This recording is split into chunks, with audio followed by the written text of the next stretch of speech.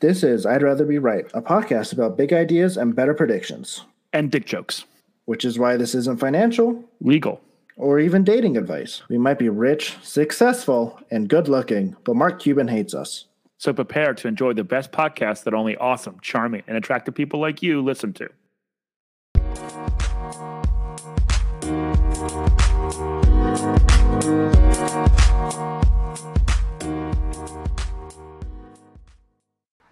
Hi, everybody. Welcome back to the Devil's Advocates podcast. Last time was our first episode published. This is the second episode. So welcome. If you're new, probably are new. I didn't check the listeners, so I don't know how many we got. Maybe only 3 or 1. But anyways. Do I count? I'm Luke. That's Nathan. Yeah, we count. That's why I listened to it 100 times. Got to rack up the zoo counts. Exactly. In this podcast, we just basically we kind of talk about contemporary topics and give our takes on it. Pretty much. Nathan's, seems to be a little politics, a little bit of finance, law, a little finance, a little politics. Kind of whatever's on our mind, it seems to be. Yeah, whatever's on our mind. I kind of like to think of it as, bar talk for intellectual people, just like stuff that we're actually interested in, but we're not being too formal about any of it. And none of this is financial advice or legal advice. Nope. So absolutely unless you want to fuck something up. We're good at that. So the first thing we have on the dock is we want to talk about DC statehood. Yeah. Looks like the Democrats are thinking about pushing that through, or is it just... they've already passed. Nathan actually lives in DC, so... Yeah, technically I live in Virginia right now. I used to live in DC proper for 3 years. I grew up in the area for a long time, so it's sort of been on my radar for a long time. My attitudes have switched since I've been older, and I'm definitely pretty much 100% pro-statehood, DC statehood, as an actual state, not even to merge it together with either Maryland or Virginia at this point. So to fully expose where I'm at. So that's my personal views. The House a little while ago, last time, passed the DC statehood law. I'm not sure what the title of it actually is, but effectively what it does is shrink the DC itself down to just the federal lands. So the federal buildings, White House, so the Capitol building, all of the mall, etc., will all just be called District of Columbia. And then the other parts of current District of Columbia just become a different state. And what that effectively does is grant DC representation in Congress, specifically to senators. And then it also will give them, I believe, just one House of Representatives. But that House of Representatives comes out of a different state. I believe it's Arizona. So basically there's some calculation. This is based on a law that was passed a while ago to cap the number of House of Representatives so they didn't just exponentially grow forever as our population grew. So that is completely capped. So that would be one out of a different state. But for the Senate purposes, they just get 2. They just add 2. And right now we have some representation in Congress, but they're non-voting. So they can talk and occasionally raise stuff, but they have really no control. The real reason... So, the reason I support it is there are, I think, 600,000 people or so in DC that are DC residents, completely not represented. They all pay federal income tax. This is different, unlike Puerto Rico, which if in Puerto Rico you have a Puerto Rican business, you don't have to pay federal income tax. All your Puerto Rican income, even though you're a U.S. citizen, to be clear, you are a U.S. citizen, you don't actually have to pay any federal income tax. DC, you do. So they are taxed federally, but have no representation on Congress, voting representation. Taxation without representation. Yeah, that sounds familiar. And that is on a lot of on the license plates for many DC cars. Yep. So, yeah, that's basically what it is. And what happened is, it's largely an African American city, as we know. It's becoming less so as it got a little gentrified. That mainly started because it had a pretty sizable free Black population before Civil War, and then including Frederick Douglass. He lived in DC. You can go to his house if you ever want to, if you're in DC. Right. And after the Civil War, a lot of the newly freed blacks moved to DC, partly to be with family. Another thing is like to kind of get the protection of the federal government, because they there are obviously lots of violence and outbreaks and all that stuff going on in the South. So they moved up to DC, and then by the time I think it was the 50s or 60s, it was a majority black city. In like the 70s and 80s, it was way significantly black. So that's why they call it the Chocolate City.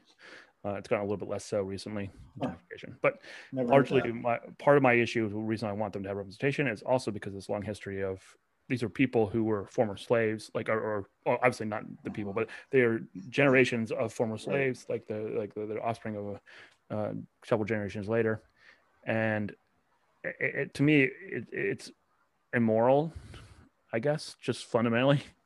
And I don't think even having them merge together with Maryland takes care of the issue. It would be like you didn't have full rights for years on end, and then we'll give you this middling little fake version of it.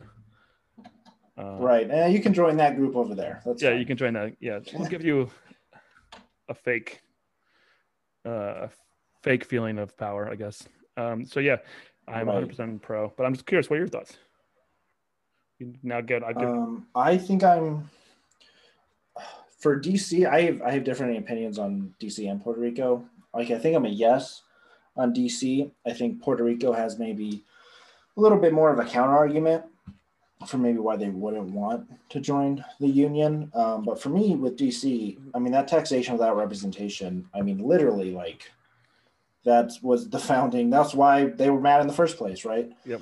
I mean, I'm sure it's more complicated than that, but that's the story. It's taxation without representation is why America wanted to become their own thing, separate from the king. And so I do agree it's kind of ridiculous that they don't have any representation, but they have to pay these taxes.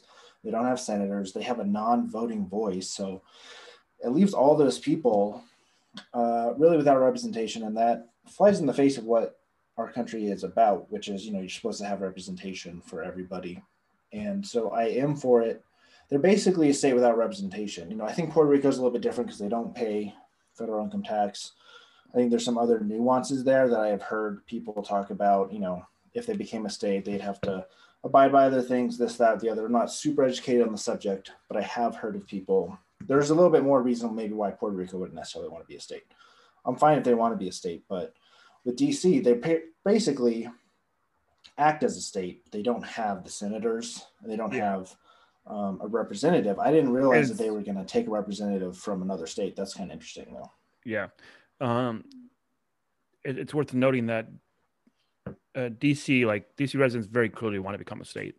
Puerto Rico, it's a little harder to tell. They had a vote as part of the presidential election this year, and they were in favor of becoming a state.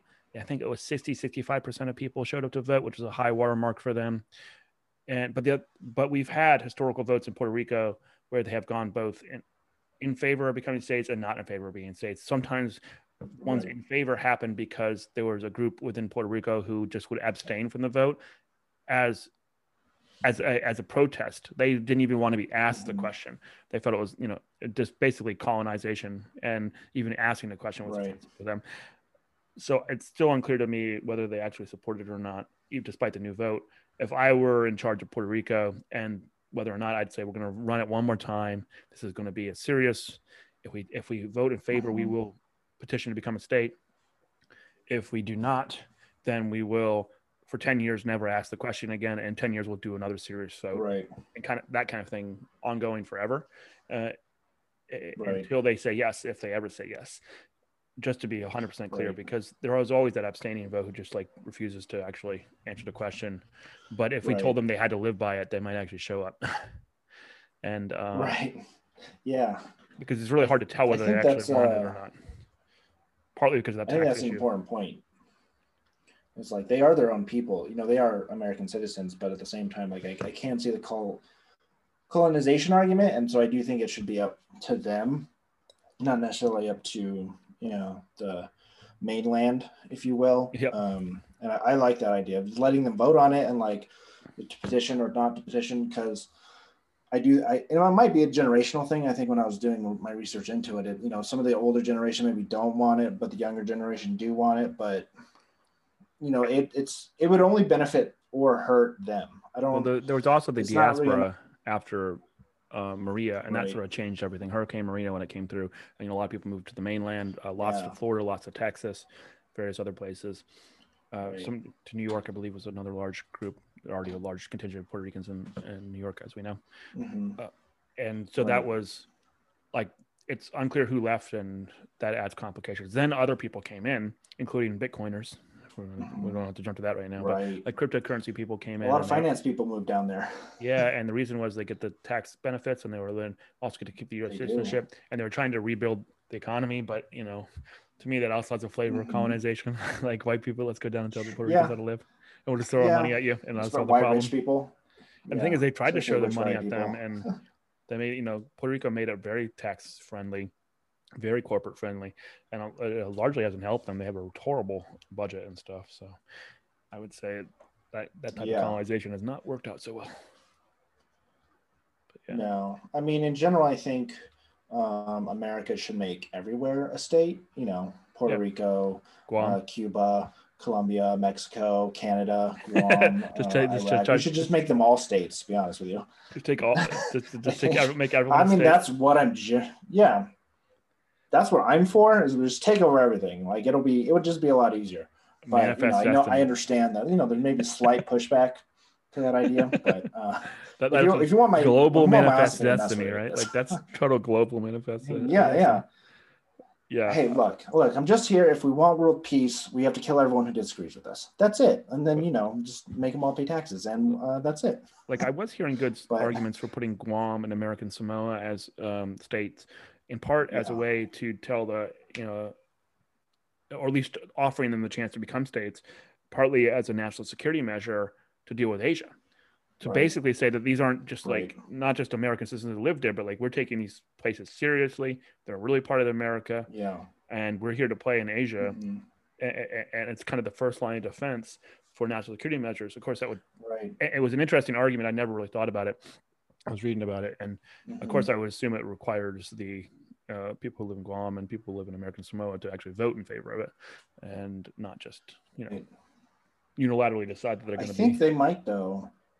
I know there's a lot of military personnel that come from those places specifically. Mm-hmm. You could argue maybe it's because they're poor in general and they're looking for a way out, but they're very patriotic in a lot of those places. They want to be involved. And I like your idea. It's like, and I think you could look at it like we want them to be a part of our country because we want kind of maybe lessen that, white man control, speaking as a white man, maybe we want to bring in these other cultures and we want to take them seriously and we want to have a more melting pot. That is the idea of America, that we are a melting pot. So like make those other diverse places that we kind of already control and own, give them a bigger say in the way we run this country. I think it would benefit the country as a whole.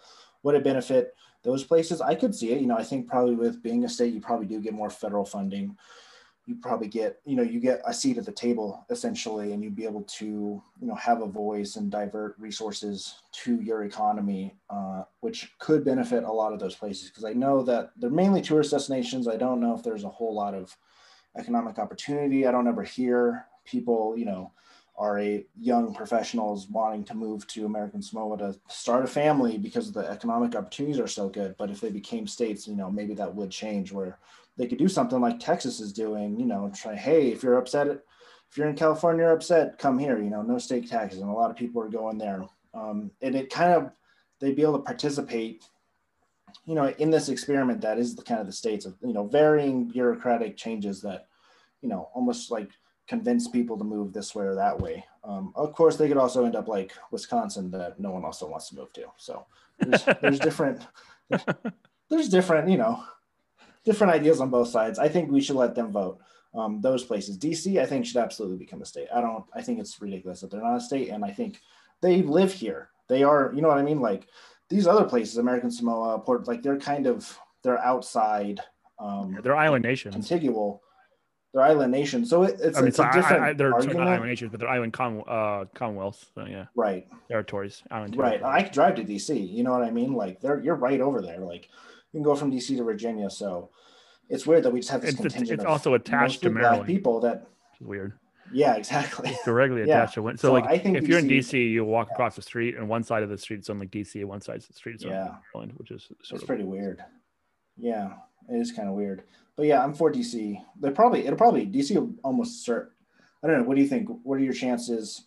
One of the things I want to do with this podcast, it's not going to happen without the filibuster. If they don't kill the filibuster, if they don't kill the filibuster, it's never going to happen. Yeah. What's with the Republicans? Why don't they want it to be a state? Because it's going to be 2 Democrat votes, or 3 Democrat, potentially 3, depending on who they take from Arizona.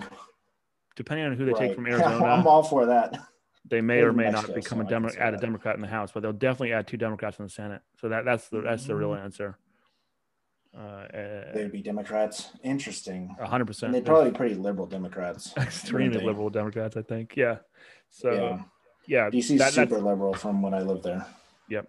That would be my guess. So, so my guess is actually it's not even a guess. It's 100% true. If there's don't kill the filibuster, there's no chance in hell DC ever becomes a state.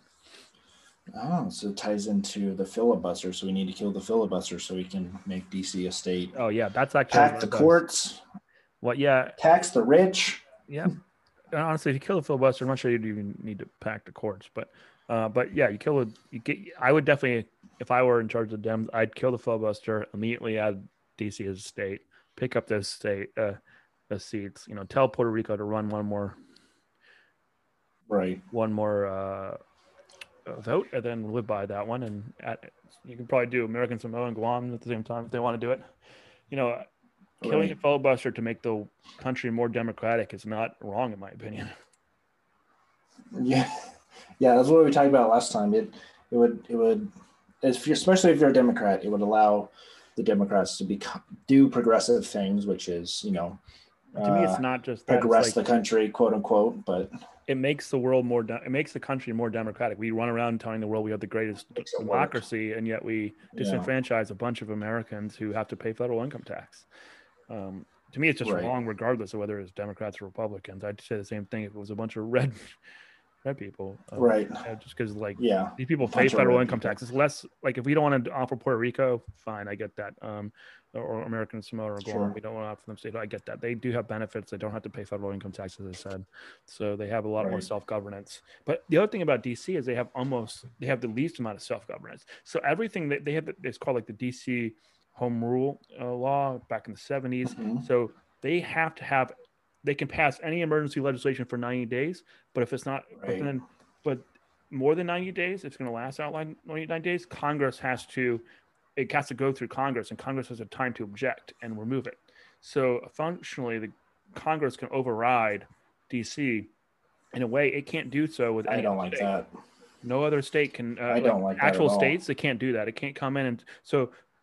There was a big debate, like on legalization of marijuana, whether the Congress got the objection rule through in time, because they actually passed it, but like in DC said you didn't get it in time, and no one really fought it because it was like a last minute try to objection. But if they objected a few days before and clearly had passed that law, then DC wouldn't have the legalized marijuana it has now. And for the record, it has legalized marijuana, but it's really closer to decriminalization because you can't sell it. You can hand it to people for free. But you're not allowed to sell. Nice. And it's socialized marijuana. Yeah, there are a lot of companies that like showed up that like there's a whole. If you don't know what Gallaudet is, it's the I think it's the only deaf college, but it's the deaf college in Washington D.C. And so a bunch of Gallaudet art students started selling their art, and then as a gift, quote unquote, they would give you marijuana. And so there's like entire like houses that have like filled with Gallaudet art, because the people were just ordering marijuana on the internet, effectively. Hilarious. There's a lot of companies like that develop where you'd order something and get the gift of marijuana. Here's a gift. That's awesome. I'm for that. That's hilarious. I think that's egregious that the Senate could like veto something that DC wants to do. Like, I mean, technically that has to be all Congress. That's what I mean. It's just the taxation, the veto, like those, like it's just like, what are you doing, man? Like, that's absurd. I don't agree with that at all. That's pretty crazy. So yeah, that's decent. I guess we pretty much largely agree on what we do.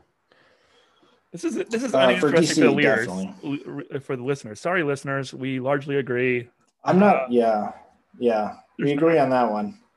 That was boring. Actually, I think it was interesting, but it's funny that we disagree. Normally, that we agree because normally disagreeing is maybe a little bit more interesting to listen to. Like we need really disagrees with us for a good reason and put them on the podcast and see if we can't find them. Yeah. I don't know. Well, you live there. Well, you did live there. I stayed there for a summer, and when I learned about it, I was just like, oh yeah, this kind of seems like you. And everyone there wants to be a state, so I don't know if there's much like argument. It's really Republicans just don't want the Democratic senators in there. It's really the only like, oh, okay, well that's weird. That's basically it. Yeah. So with the filibuster, I don't see it ever happening. If they ever kill a filibuster, then as long as Democrats, I don't think they're going to kill it though. And the other thing is, if they do, you still have a problem because that'd be the kind of thing that like Joe Manchin might lose his seat over. He's the Democrat out of West Virginia. So like if he voted to give DC statehood, even if he voted to remove the filibuster, which he'd have to be on board to do that, which I think is unlikely. If he did that, I'm not sure he'd vote to have DC statehood. I'm just skeptical. The only way to get it done would be maybe like offer him position in the admin if he loses his next election or something like that, like a wheel and deal sort of situation. So yeah. Interesting. Okay. So I remember last time you maybe move on to Robinhood or something now, because last time we talked and I was pretty bullish on buying GameStop. Yeah, and then the next day, everything blew up. So why don't you go to the background? You were the player. You were the one who had the money in there. I had money. I put money into Robinhood, or no, I keep calling it Robinhood. I did use Robinhood, but I put money to buy GameStop stock. And so we did this last Wednesday, and I was like, oh, dude, I got this, killing it. And then, and I was telling you to sell. it was going to the moon. It was going to the moon, and then literally the next morning, it hit a high of like $470, and I saw that, and I should have sold it, but I was actually in the middle of driving to work, and so I was like, yeah, I don't know, I think it'll be okay.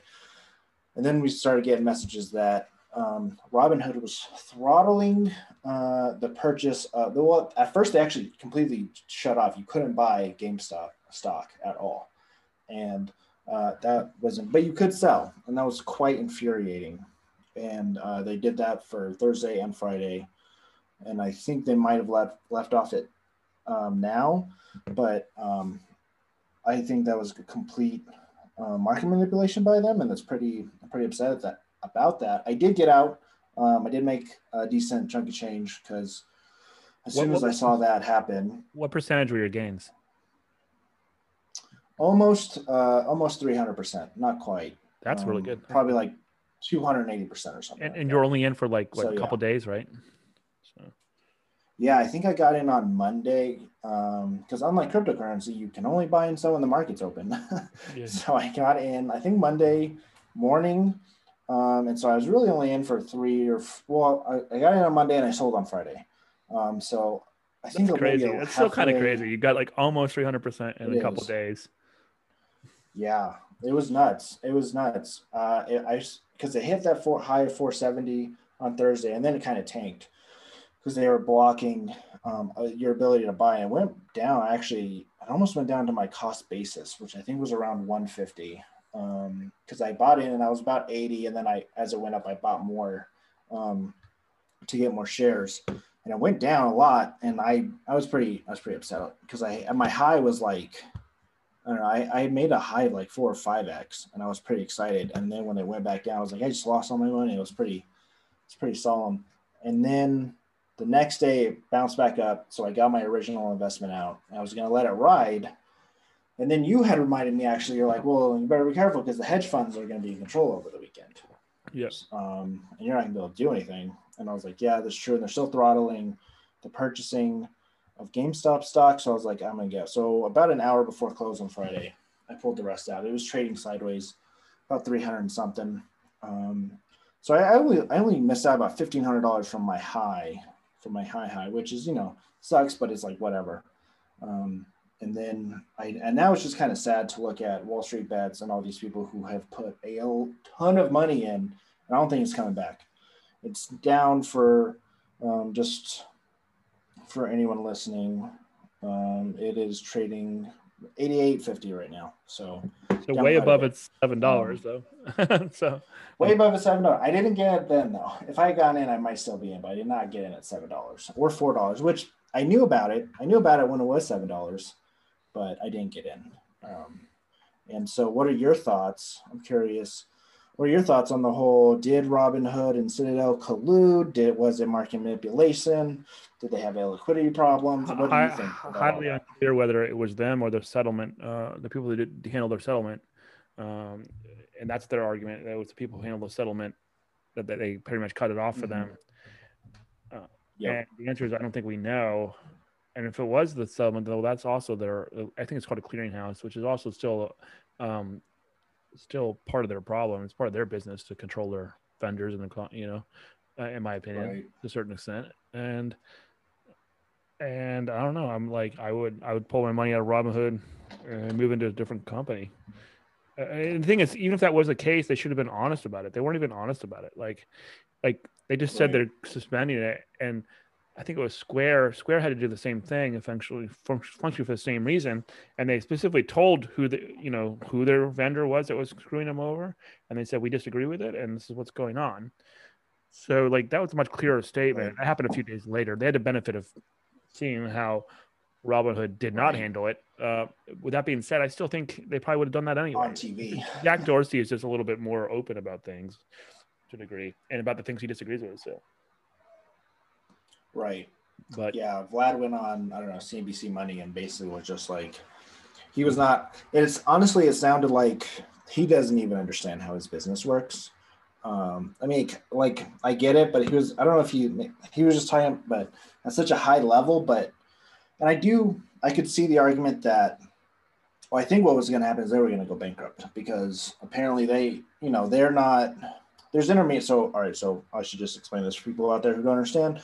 You sign up with an app like Robinhood or M1 Finance or any of these trading platforms that allow you to actively trade. When you buy a share, that company goes out and kind of purchases those shares from an intermediary. So you say, I want to buy the stock at $100. That share goes to an intermediary who actually buys the share from a seller. They might have bought it beforehand from a seller and then that sells it to you. And this could happen very quickly.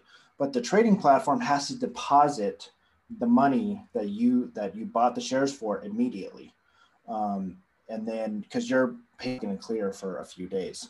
And so the argument was that Robinhood is going to go bankrupt because so much volume was happening. They didn't have enough money to cover themselves for all the shares. They didn't have enough money to deposit that if they get back, because then your money replaces their money, but the people in the middle aren't going to be left holding the bag.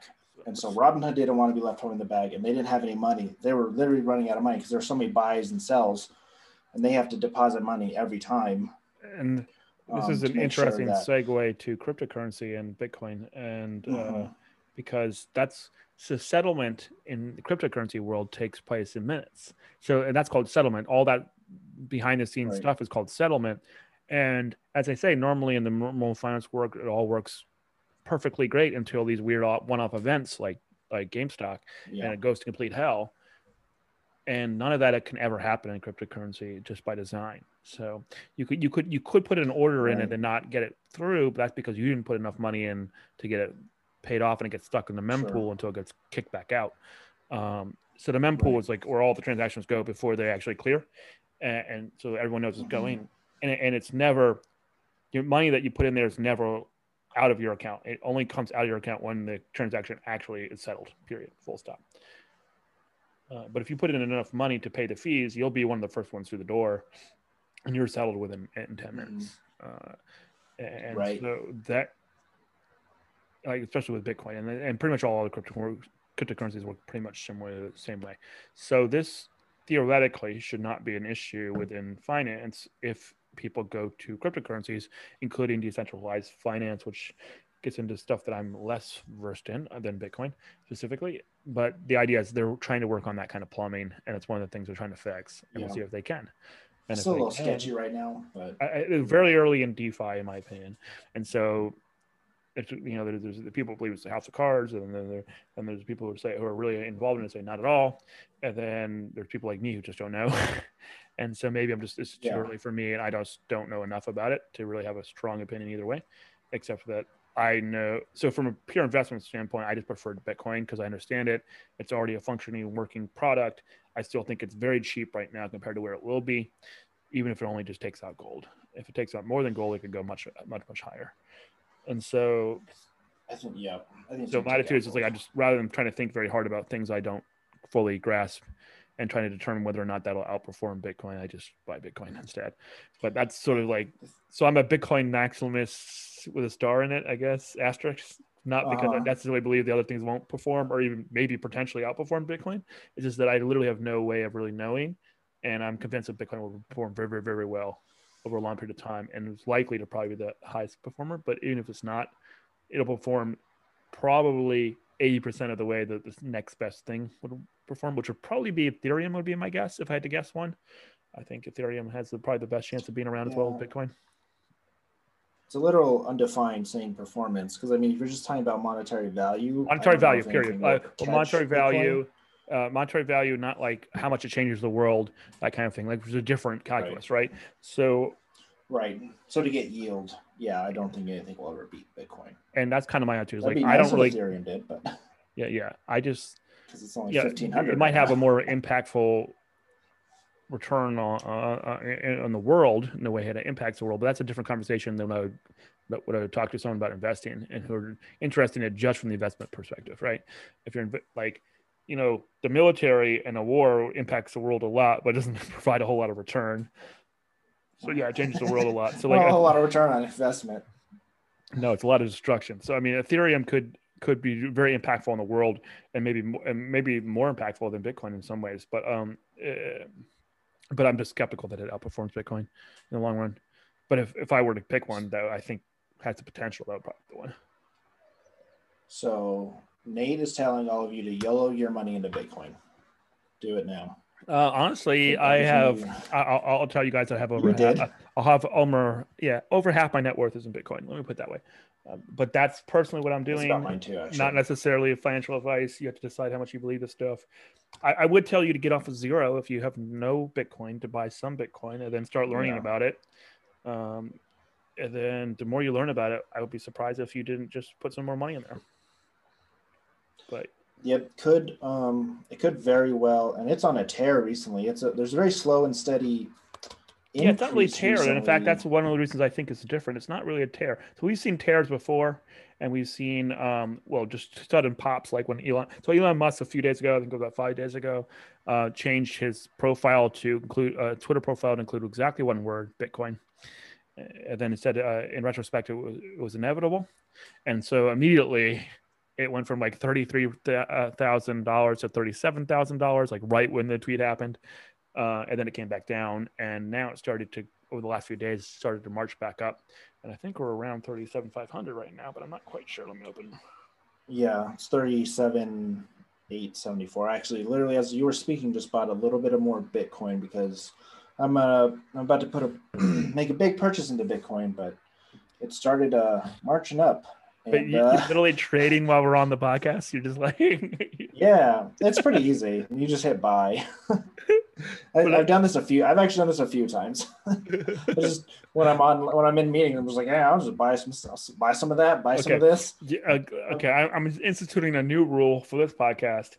Whenever you trade live, you must announce it. It's not that you can't do it, but it's hilarious to me that someone's trading while we're talking and doing a podcast. So that's a new rule. That's the ongoing rule forever. If you ever buy or sell something live during a podcast, you must announce it, because that's hilarious. Yeah, my thought process was like, we're talking about it, and a week ago it was like 32 or something, and it's been trading at 30 to 33 for, I don't know, maybe a month or two now. It's been pretty chill. So I was like, okay, I can slowly wade into this and increase my Bitcoin holdings. And as I went to just check it right now, I'm like, oh, it was 36 early last night. Now it's almost at 38. I'm like, I better start getting into this because I believe it's going to double in the next couple of months. It's going to be at 80 in 6 months or so. And so I better get in because I would like to double that money, but I don't want to wait too long. But I'm trying to wait to see if there's a pullback, but the growth is so slow and steady. I don't know if there's going to be a pullback, so I'm just going to have to keep buying it. That's why you and I think this one might be a little different, where it kind of gets up to 40,000, actually stays over there. And there's no media attention. I mean, I guess Elon Musk changing his thing to Bitcoin, but not like. But that was 4 days ago, and it came back down. Ran up to 20. Well, that was 4 or 5 days ago, and it came back down. So, so I do think there's something else going on. I'm sure the Elon Musk Twitter impact is still impacting this price. I actually believe that, but it's probably more than that. It's got to be more than that because it's just steady. It's not like that sudden movement it was when he actually tweeted. So I think this might be the one time when it actually gets past 40. I think it would top out 41, 42, something like that a few weeks ago. This might be the one where it almost hit 42. This one $14 off. Yeah, this might be the one where it gets like 42 and then actually goes past it. And then the next big stop is probably $50,000. Would be my guess. And then around 50, I think it's around 55,000. It's when we hit $1 trillion in market cap. Wow. And so once you hit, the two big markers will be potentially big stories. I would imagine the media will be $50,000 Bitcoin, because that's just an easy round number. And then $1 trillion market cap would also probably be a big news media. And then if it happens like the same week, like within a couple of days of each other, then you're just going to go gangbusters. If it goes from 50 to 50 to whatever that needs to be for $1 trillion, you're going to have two conversations. And it's going to be. I don't think it's going. And that's how you get to $80,000 or $100,000 real quick. And the thing is, you get to it real quick, and then even though we're probably outperforming the stock to flow model a little bit by a few months, probably just ride there until we actually catch up with it, as people just keep buying. And the other big news in Bitcoin world right now is that Michael Saylor's first day of pitching is to corporate. So Michael Saylor, being the CEO of MicroStrategy, just full disclosure, I own some shares here in my retirement account. Huge fan, all that stuff. So today he had a Bitcoin for Corporations class, and he started with the macro, and the real introduction was fantastic with Ross Stevens, I believe his name is, and that is going to come out on Friday. How many firms showed up? I think he said, I think it was 1,400 people from 1,400 different companies showed up. We don't know who those companies were, but he did in tune that a lot of them were CEOs and CFOs of large corporations. That some of them were really, people we seem to probably know, and they were sort of.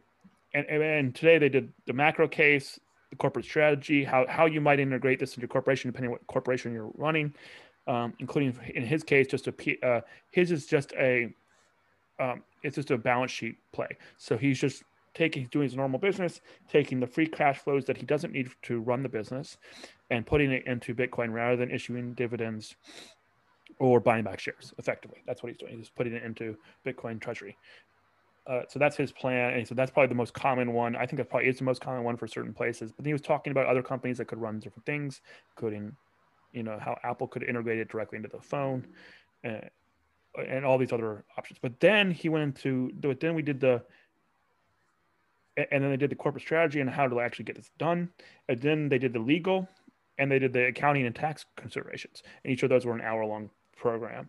So it was I think it was 12 to 5 o'clock or something. So it's 5 hours of content. And then tomorrow it's going to have another 5 hours of content where basically all the companies within the Bitcoin space are going to give 25-minute presentations to pitch their product for corporate clients. So within that, and they're pretty much offering anyone who wants to be involved in that are going to do that. And I think, so give it a quarter or two, because it's going to take a couple months, but these corporations, some of these are going to opt to do it. Now they have a playbook, they know how to do it, and some of them are going to throw some cash into it, and all that's coming. So you're talking 3 months out. So April, May timeframe, we might start seeing it. Yeah. And that gets you to the $80,000 by May as well. So exactly. And it might, but the problem is that could be a super event. so this could be like the super cycle, a different one. Because so previously we've had skyrocketing past what the stock to flow model suggests, and then it crashes back down, sometimes below the model, and then kind of slowly gains close to the line. This you might not see the crash, and it might overperform, might see the crash, because if these are all institutions, they may not want to sell for a long time. So before it was retail investors who bought it and were holding it in exchange, and once they hit a certain level of gain, they sold because they wanted their gains, maybe to buy a house, buy a car, or just because they were scared to lose it. And then the crash starts. Right. But these guys, if they have enough cash on their balance sheet to survive for a while, and they put just enough in their Bitcoin, they might just not care to ever sell and be happy to check in on it in 10, 20, 30 years from now. And then the money, and then the coins never come back on the market, and then the crash never starts. Right. And exactly. So this one could be it outperforms the stock to flow model and never comes back down. And that's part of the reason I'm definitely loading up. I assume that's part of the reason you're loading up, is part of your thinking. Yep. Exactly. Yeah, I believe that these I know how corporations operate. I mean, you work in a big one. I've worked in corporations. They're very slow and methodical. Not necessarily the most intelligent, but very slow and methodical. And if they're going to make this decision, they're just going to lock that up. And they would be, if Bitcoin even returned 5%, 8% a year for them, like they would be more than happy to write that and let their shareholders know and let their employees know, hey, you went up 8% this year. Like they're not going to just sell that for a huge gain. And you got the tax consequences. If they sold it, they have to pay the taxes there. And then if they issued it as dividends, then the shareholders get taxed on it. So shareholders tend to be happy with you keeping the money. Companies keep the money as long as they're performing better than they would perform themselves, because they don't get the double tax. Exactly. So these are the kind of things you just let ride. And you just let it ride, and which shrinks the overall flow for guys like us, which is why I'm buying it now, because that's just Apple could put 10% of their thing in Bitcoin and never have to worry about it. Those big corporations will take all of it. And they're going to take all of it. This is also why I'm not selling. It's important to know this. I'm not selling. This is probably who you're selling to right now. It's probably big institutions. And if you're not yet, you're going to be soon. So please, if you have it, do not sell it. Also remember, if you do sell it, you have the tax consequences. Once I buy it, it's going away for a while. Like I'm the only time I'm looking to sell in the next few years might be enough to get a down payment of a house. I rent right now. And that would be about the only reason I would get rid of it anytime in the next few years. And I'd only get enough for the down payment. And then the rest I'm going to let ride for a long time. And by the way, if this podcast lasts long enough, I will tell you guys when and if I do sell. But guess what? You don't even need to sell it. You can take out a loan on it. It'll be equity. There's banks out there that will give you a loan on your Bitcoin. Yeah, that's so you wouldn't even have to sell it. That's true, but for a down payment, you really should be in because the thing is, you're already taking out a loan on the mortgage, right? So the rest of the maybe. So I probably would sell it for that, but the good news is I don't have to make these decisions now. I can make them in a few years. So, but if I do sell in the future, I will make sure to let you guys know and give you some idea what the percentage I'm selling on my stack and why. The way I invest is I set the kind of checkpoints. If we're still at 37 in 6 months, my confidence may waver a little bit. Maybe I'd pull out a big chunk because I think it'll be more useful somewhere else. But if we're at 80 in 6 months, that's just another green light to say, maybe hold it for another year and see what happens. If it goes up to 100, maybe hold it for another year and see what happens. Plus, it's not going anywhere. It's definitely not going to go back to zero, because if it goes to zero, I will buy all of it. And then that's I'll be Ross Stevens today said, he's the guy who's doing the macro thing with MicroStrategy, and he's been in the Bitcoin space, and his entire company, which manages other funds, is on the Bitcoin standard. So all their reserves are in Bitcoin. But he said a few years ago, they were talking to clients who wanted to buy Bitcoin. They were asking, what's the percentage that goes to zero, right? They want to know the risk. And he said, a few years ago, it was an interesting conversation because we really weren't sure.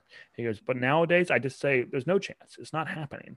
And I think he's correct. I think there's no, you can't shut the thing down. It's worked for 12 years. Right. It's only getting stronger and more robust.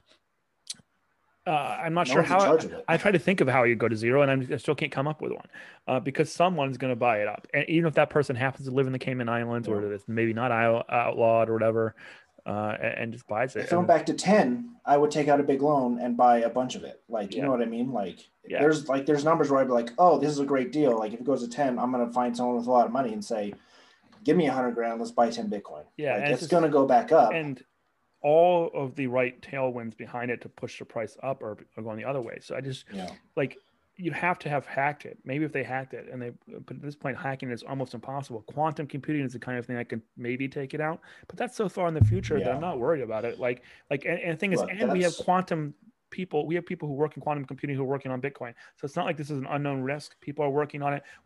They're constantly upgrading the security. In some ways, Bitcoiners are really useful because they're so paranoid about every potential fringe case in the future, like even if it's 30 years in the future, that they're constantly trying to find ways to protect them. And that's why it's getting stronger. It's getting stronger, and I'm not particularly worried about it. And the other thing is quantum computing is basically a computer that can bend time and space. So if that happens, we have bigger issues than our Bitcoin. Like quantum computers hack a Bitcoin.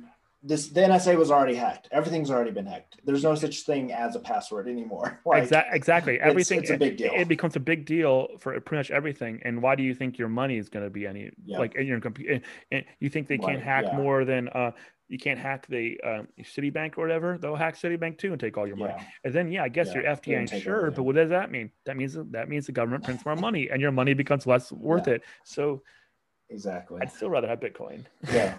And just try to we have bigger issues at that problem. Exactly. At that point where and not only you have to, it's basically like someone getting a giant nuke that could nuke most of the world and then running, and then they'd have to decide to do it. Like rather than use it to their benefit in a way that allows the system to keep running. Because here's the thing: if you had a quantum computer, you could also just forever mine Bitcoin and get all the new Bitcoin coming out, and the system keeps functioning, and you get really rich. Like. Wouldn't that be an easier choice? Exactly. Just mine Bitcoin and then you don't have to, you can buy just all your burning it all down. You can buy all the boats you want and all the islands you want. I think pretty soon. I think that's the argument that people don't understand about Bitcoin is that these large institutional investors and just corporations are looking to buy it, and when they move, they're moving an insane amount of millions, hundreds of millions of dollars to buy a Bitcoin. And Bitcoin is the only finite thing we have here, right? That especially that we can use for currency. Like and enough of those, you only need, if every Fortune 500 company, or even if half of them decided to move $100 million into Bitcoin, like that severely limits the amount that other people are going to get to be able to buy. And they're going to hold it for 30 to 50 years, which means that's just you just shrunk the float. Right. Yeah. And so that's going to drive the price up. Available supply just went down a lot. Yeah. Yeah. And so that's why I buy in it, because it's these large people with big pockets are valuing it. Well, I'm just going to ride that. They have this big ship, and I'm just going to ride that wave right in front of them and let them take my Bitcoin up. And then, I mean, who knows what the end game is? I don't really like deep fucking value. We don't have to figure it out we don't have to figure it out now. And we've got a clear runway for positive gains for a long time. So we'll keep an eye on it.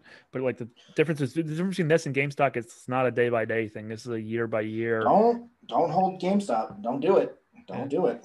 Yeah. I made money on it. Like I said in the last podcast, I kind of know what I'm doing, but like, don't hold it. No. I got out because the facts changed. And so I had to change my opinion, but I do intend on holding Bitcoin for a long time. I wish I could get paid in Bitcoin, to be honest with you. Like, I deal with a lot of international business. I wish I could pay and get paid in Bitcoin. You effectively can. I mean, I would say just not enough people are into it for me. I would just say Swan, but I would say just Swan Bitcoin dollar cost averaging is basically like changing part of your paycheck to the Bitcoin. Like that's what I do. And my point is that's when I say I put myself in the Bitcoin standard way, it really means I'm dollar cost averaging with Swan Bitcoin. And I'm slowly and I'm taking a few. I mean, you can do it daily, you can do it monthly, you can do it bi-weekly, I believe, and weekly, whatever works for you guys. But you're basically taking some of your cash flow from your paycheck and just turning it into Bitcoin. And you can do that now. The other option is Strike. Strike, Jack Mallers' company, is going to allow you to basically set up your own direct deposit through your company, whatever your company is, into Strike's account, which will immediately turn into Bitcoin and deliver it to your wallet. So that's another option. You can do this. You just can't. you don't have to go to the company anymore. It's completely within your own control if you want to do it. Either one is an option, and I would highly recommend you do that. I am taking a certain percentage of my basically. I think of it as my personal free cash flows. The amount I know I don't need in cash. I have an emergency account. If my emergency account gets too big, I buy more Bitcoin. But I kind of know how much money I need to feel comfortable in cash. And then if I get above that, I'm buying more Bitcoin. But in the meantime, a certain amount of it on my every paycheck is being allocated to Bitcoin. Wait, this is where you're wrong again. You don't need any cash for emergencies because you have credit cards. That's what credit cards are for, bro. To a degree, use your credit card for emergency spending. Everyone, do it now. To a degree, I actually don't think that's terrible advice because, in fact, I paid for. I thought you were going to disagree. I think I had like a $1,400. I had to fix my car, right? So $1,400, and I have enough in my emergency account just to pay it off. But the other option was with my credit card company was to pay a very small fee to pay it over 12 months, and it was a tiny little fee. Like $60 in the end. And I was just like, I'd rather do that and then keep my emergency account and I took some money out of the emergency account and bought Bitcoin, right? Because I'm confident within a year. That's exactly how I feel. It'll be worth more. But the thing is, if my credit card company didn't give me that option, then I probably would have just paid it out directly. So there's certain things, just having some cash is going to always make you feel a little secure. At least me, I can sleep at night. Because one thing about Bitcoin, as much as I trust it, it's going to be up in a year. I'm not sure it's going to be up tomorrow, and that's a different conversation. Like it has enough volatility. That's completely different. It has enough volatility that I don't know how soon it will be up. And yeah, you're right. The credit cards will allow you to bridge it a little bit, but if you have to pay the full interest rate over normal credit card, then it's not good. But if you can delay it, or the other thing is I do Amazon almost any time they have the option to pay over 6 months or 12 months with zero interest, I almost always take it because that's free money. That's free money. So I'm always paying that OPM. So I'm always paying. So it's called the interest saving balance, which means you're paying the amount that you don't accrue any interest. And I have them set to that, both of my Chase credit cards. Nice. So they're set to interest saving balance. So I'd never pay any interest. Nice. That's the way to do it. I thought we were going to disagree on that. Because I use my credit card for stuff and then I just pay it off. But no, but I have more in credit than I would ever keep in cash.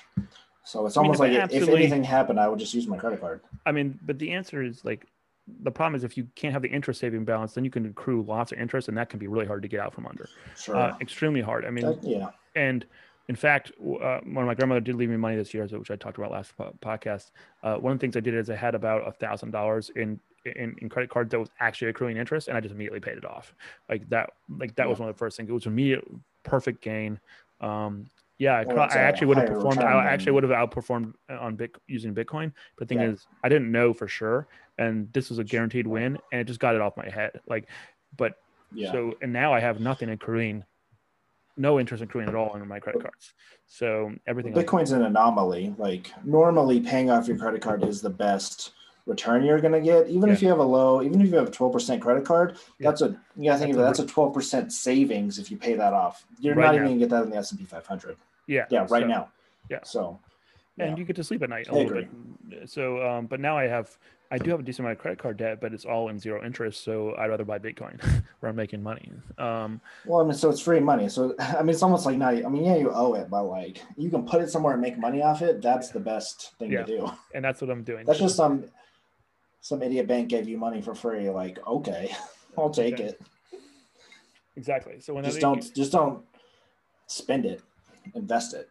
Yeah, that I think that's a fundamental point here. If you're just gonna spend it on buy shoes, if you're gonna or hookers and blow, Not only might you end up in jail, but you're also spending that money.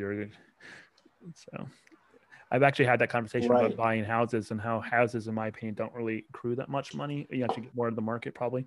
But I always told people, look, if you're gonna take that money and just waste it. And I always use the joke of hookers and blow. I was like, then, buying a house is probably definitely a better move. You're not going to make a lot of money, but you're also not losing money. And in real terms, I don't know. So in real terms, you're not actually making money, but in but you're also not losing money. Whereas if you just go and spend it on like, I don't know, elaborate vacations instead of hookers and blow, let's use the I mean, you're never going to get that money back. And now, to be fair, if you pick the right vacation, maybe that will like add enough value to your life that's worth it. But I think people tend to have, there are things they're spending money on, including me. I've done this before, that they really don't value that much because they never stop. They just always have habitually spent money on it. And I think one of the benefits of COVID was one of the few benefits is it forced a lot of us to check that stuff. In my case, like I was going out a lot more. I'm going out nowhere near as much, obviously. When I go out, I enjoy it more now. The few times I do, where I'm sitting outside and catching up with a friend. It used to just be more of a habit than anything. And now I'm at home, I'm reading books. I'm still having my drinks, but I'm just doing it at home. Well, much cheaper. And I'm doing a lot of the same stuff. So, but I'm doing it at home and not paying full price.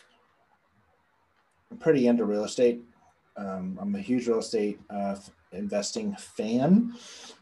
I do own a house, and let me tell you, fucking expensive as shit. Like the amount of money I've spent on my house just fixing little shit. I don't know. Like, I don't even know if you should own a house at this point. I mean, like they do kind of increase in value, and like it is nice, I guess, maybe to own your own home, but like I'm not even entirely convinced that it's ever a good idea. I think it is, but you have to, I think what people do is they equate the mortgage to rent, which is not really an accurate count because the mortgages generally don't include property tax as a general rule. It's a loan payment. So you need to include your property tax. You need to include, which can be pretty large in certain places. You also need to include your maintenance fees, your home. If you have any HOA fees, there's all need to be thrown in. Maintenance fees. All that stuff needs to be lumped in together. It's rent. All that rent covers all of that for me. Mm-hmm. They pay their property tax. They pay, and actually in my current place, they pay my utilities. Every utility except for the internet. So I've got a great deal here in my current place. And so that's a great deal. I won't tell the amount, but the amount is sizable for places that are in the DC area that aren't in the DC area. In the DC area, I'm pretty cheap, especially when you include the fact that I get all utilities. I used to pay the same price in rent with not at utilities at a 1-bedroom, 1-bath, which is what I have here. And that was about 8 years ago. Are you totally attached? And I'm in a domicile. I'm in a apartment, 1-bedroom, 1-bath. It's got 4 units, and I'm on the top floor. Damn, but they pay utilities. That's big, man. Because like my utilities, like I have roommates and they pay rent. I own 2 properties right now, and I have renters in both. I live in one of them, obviously. But like. And I think it's good, like maybe in the future. And what I would say is it's nice that I have a place with a roof. If everything went to, shit, like it'll take the bank a long time to throw me out before if I stopped paying my mortgage tomorrow. It's going to take them a while. So I'll be safe from the rain for a while. So like that's the only, I think, saving grace. But for example, I had to have the plumbers and the electricians come out multiple times over the past couple of months just to fix things here and there, and it's like it adds up. It's probably at another $800 in the last month or two to my mortgage payment because it's just like, and then electricity and gas bill goes up. So it's like real estate investing, it can be good, but like right now, if you have some money, put it in Bitcoin and just rent a cheap place, and that pays utilities, dude. If they pay utilities, take it. I get if you have a family, but I don't even know about that. Like, I could probably rent a nicer place than I live in right now if I just rented instead of owned. Also, jumping back to Bitcoin funds, like I run a Bitcoin full node, which has a decent, and which means I'm running it 24/7, and I'm not paying for electricity for it. You should mine Bitcoin. Mine Bitcoin, yeah. I think they would start jacking the rent at that point because the amount of energy you need to mine Bitcoin is excessive. I would be. Apparently, it's a lot. Yeah. Yeah, it's not. Apparently, it's not climate friendly. Yeah. You need to live next to a nuclear power plant and suck off the nuclear power plant. Okay. So we've been close to an hour here, but let's go. Let's save Tesla for next week. But let's jump into Jeff Bezos for a second because I think that was current news this week, and that's pretty big news. Very interesting. And let's wrap up with Jeff Bezos. I think. Let's do it. So he stepped down as CEO of Amazon. He's still the executive chair. I guess technically he's going to be CEO, I think, through Q2 or Q3, but he's got a little bit longer. But yes, he announced that he's retiring. So there's a transition period. But within this year, he's going to be out, and I don't remember the exact date. Right. And he's going to be. That's kind of crazy. He's just going to be on the board, I think, at that point, and basically. Yeah. Which, I mean, and what a time to step down too. I mean, probably Amazon. I don't know if they've ever. I feel like they've probably never been doing better, but that's probably because of COVID. But they were always doing great. So it will be interesting to see if the guy who's taken over has been with him for 24 years. So but he's not Jeff Bezos. And Jeff Bezos. Why do you think he's stepping down? But Jeff Bezos is always going to be a year away. A phone call away. He's going to be a phone call away. Right. He's an year away. Is what I think I was trying to say, but I don't know. But he's a phone call. I hear he doesn't even go to the office till like 11. So he's pretty lazy. I mean, he's get that guy out of there. He's an idea man. He's a big idea man. Yeah. He lets other people execute, and I don't think he lose that when he's gone. And so I think he'll still be around. First of all, he built up a giant. I think it was like I think it was originally like a printing office or something but it's in Colorado, which is a very, very nice neighborhood with ambassadors, and Barack Obama and Ivanka and Jared used to live in DC. And so it's a super rich area in DC. And he bought a place and retrofitted into a giant house recently. And that was in the last, 4 years or so. And so he's come to DC. And I think I think there's functionally, first of all, he personally owns the Washington Post. And I think that's a side project that's interesting to him. He also owns Blue Origin, which is a space company that competes with Elon Musk. In fact, it steals Elon Musk's employees to Elon Musk's grin. I think SpaceX is a much better company. Maybe even lagging. But I think so too. I think Blue Origin. I think he wants to compete there. I think he's tired of seeing Elon Musk beating the crap out of him. I think the other thing is he's got the One Day Fund, which is his philanthropy. I think he wants to focus on that. Again, watching Bill Gates getting a lot more credit for the Gates Foundation. Right? Well, yeah, I think that's preschool. I think was one of them. I don't know. I don't remember exactly what he's doing. But the thing is, the Gates Foundation has really changed Bill Gates' image from just this crazy corporatist who wanted to destroy the world. Jeff Bezos to now. And so Jeff Bezos, polio. It's like how we think of him. Exactly. Exactly. And I think Jeff Bezos is sort of ready for that transition as well. So I think that's going to happen. And I think he picked DC so he can be all of these companies the Washington Post is writing local. But the thing is, these things are all impacted by policy, which is why he's here. And and he has an admin that's finally friendly to him. Donald Trump did not like Jeff Bezos and Amazon and Washington Post. So, but now he has such a good businessman. You would think Trump would have liked a good businessman. Well, he doesn't like the Washington Post. That was the real issue, I think. The Washington Post talking. Oh, and he's not a real businessman. But so yeah, there's that too. But I think now he's got the kind of admin that's kind of friendly to him. And this is the kind of left, Democrat left admin where he'd be friendly. They're pretty corporatists. They're not AOC of the world. That's not who they are. Right. And so he's got a very friendly admin right now for 4 years, and which means he has a lot of ways of getting stuff through that are going to support these initiatives that he's engaged in. So I think he's going to be living here. He'll be checking in occasionally at they've already announced HQ2 and what the design is going to be over here in Crystal City in Virginia, which is just across the river. So when he needs to check into Amazon, he can go there. He can probably even work out of that. I'm sure he'll have an office there where he can work out of it for the other stuff. Probably. But he's probably going to set up all this stuff, and it's going to be a lot of policy-driven stuff. Yeah, and it'll be him. Bill Gates was involved in a lot of policy stuff around healthcare and stuff, but he lives out in Seattle, and I think that causes problems. Right, makes him hard to check in all the time. Yeah. And so I think Bezos is going to try to be like Gates 2.0 and learn some of the lessons, and he learned one of the lessons that how old is he? Gates told Mark Zuckerberg, which is you need to be friendly with Washington because they can destroy you back with the antitrust issues, the Microsoft.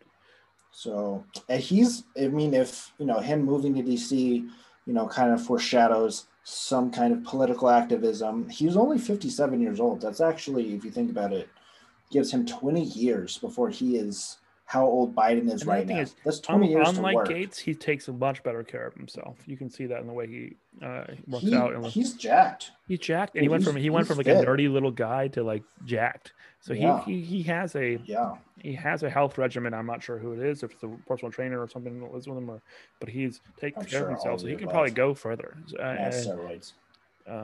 Yeah. Yeah. And you're basically the richest man in the world. I mean, I know Elon Musk passes him sometimes, but basically the richest man in the world, and you're moving to DC and you're 57 and you have a Blue Origin, you have a newspaper. He'll be bi-coastal. He'll go back to Seattle sometimes. I'm sure it wouldn't surprise me if he has a place in like LA, because Amazon Studios is down there and stuff. So he probably has places all over. But the thing is, now he has everything. But the difference is, unlike Gates has no footprint here in DC at all. So some of his footprint was going to be spent here. And my guess is for tax purposes. My guess is for tax purposes, Jeff Bezos will be in Washington most of the time. So there's a resident requirement that when you start getting taxed at places, he's not going to be living in DC enough to get that tax. He's not stupid. He's going to be living in Washington State, or maybe he'll go down to Texas where there's no income tax, Florida where there's no income tax. He'll go someplace where he thinks he can make a high impact with people, and he'll spend most of it enough time to be taxed there as a full time. I think he'll be everywhere else. And so he'll be in DC. I think it's usually around, okay, don't quote me on this. I know I'm a tax attorney. I maybe should know this, but I don't do individual income tax. I think it's 60 days usually around when you start triggering income taxes in those locations. So he'll probably be like 59 days he'll spend in DC, and then flying around in his corporate jet, and he'll pick those 59 days depending on when he has meetings and stuff and such flight events.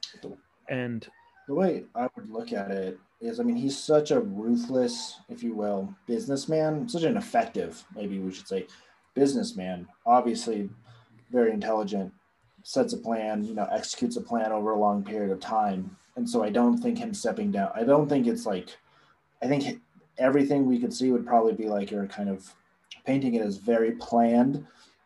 There's probably a 20-year plan in the works. And that's why he is moving to DC. I didn't realize he was doing that, but that makes so much sense that he's going to spend a lot more time in DC, especially. And that might have been what triggered the announcement, like, oh, Biden won. Cool. Let's I'm sure put phase one into. I'm 100% convinced that's part of it. I'm skeptical he would have done it if Trump had won, only because he wouldn't have a friendly admin. It's not that he can influence to a degree, but the thing is, if you have a completely unreceptive president, you're just going to be a lot ineffective. And as you know, we know he's effective, and he thinks about effectiveness. He thinks about strategy. He's one of those guys who I think thinks deeply about these things.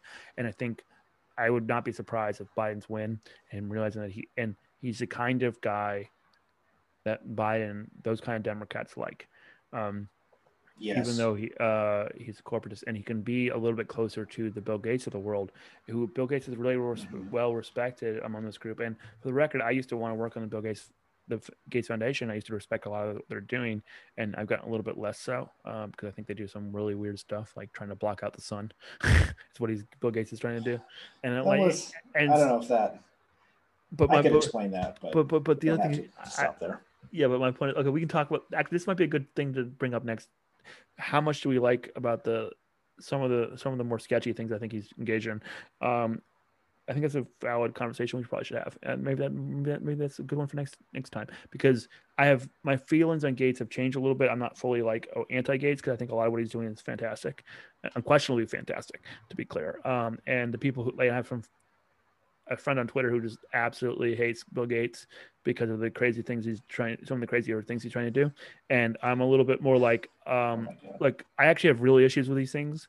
It's tempered my opinion about him a little bit, but I still think a lot of the things he's doing are really great with the Gates Foundation. So he got a lot of people vaccinated in that. I think it was polio, right? Like his foundation was, pretty pivotal in funding the vaccination. I think he had 7. Polio. He's been trying to completely eradicate, which he's gotten very close to doing. But he also just the COVID vaccines. I think he funded 7 different factories for building COVID vaccines without even knowing if they would work, because he wanted them built so that people can get the vaccines working and distribute it quicker. Right. So, he's been. But I do think he's a little bit more. So he's a little bit more friendly to things like the World Health Organization, which I have some issues with. The World Health Organization refused to call this thing a pandemic out of nothing but politics. And he still thinks the World Health Administration is great. I think he just feels like he can't do work without him, but it means he can't criticize these guys either. for things that they really screw up. Yeah. You had to talk nice about Dr. Fauci, despite the fact that he was anti-mask for a long period of time, which I still despise. Because the thing is, he should have in my opinion, Dr. Fauci should be fired. I think his actions kill people. I don't think it was intentional, but I do think, but I do think telling people not to wear masks early on, and he was very anti-mask in the beginning, simply because he thought it was like the cold and flu, and he thought that's how it was transmitted. But my whole point to my friends, and I was telling people to wear masks at the time. I had bought N95s back in February. And I said, look, we have no idea how this thing transmits, so assume it transmits every way until we know otherwise.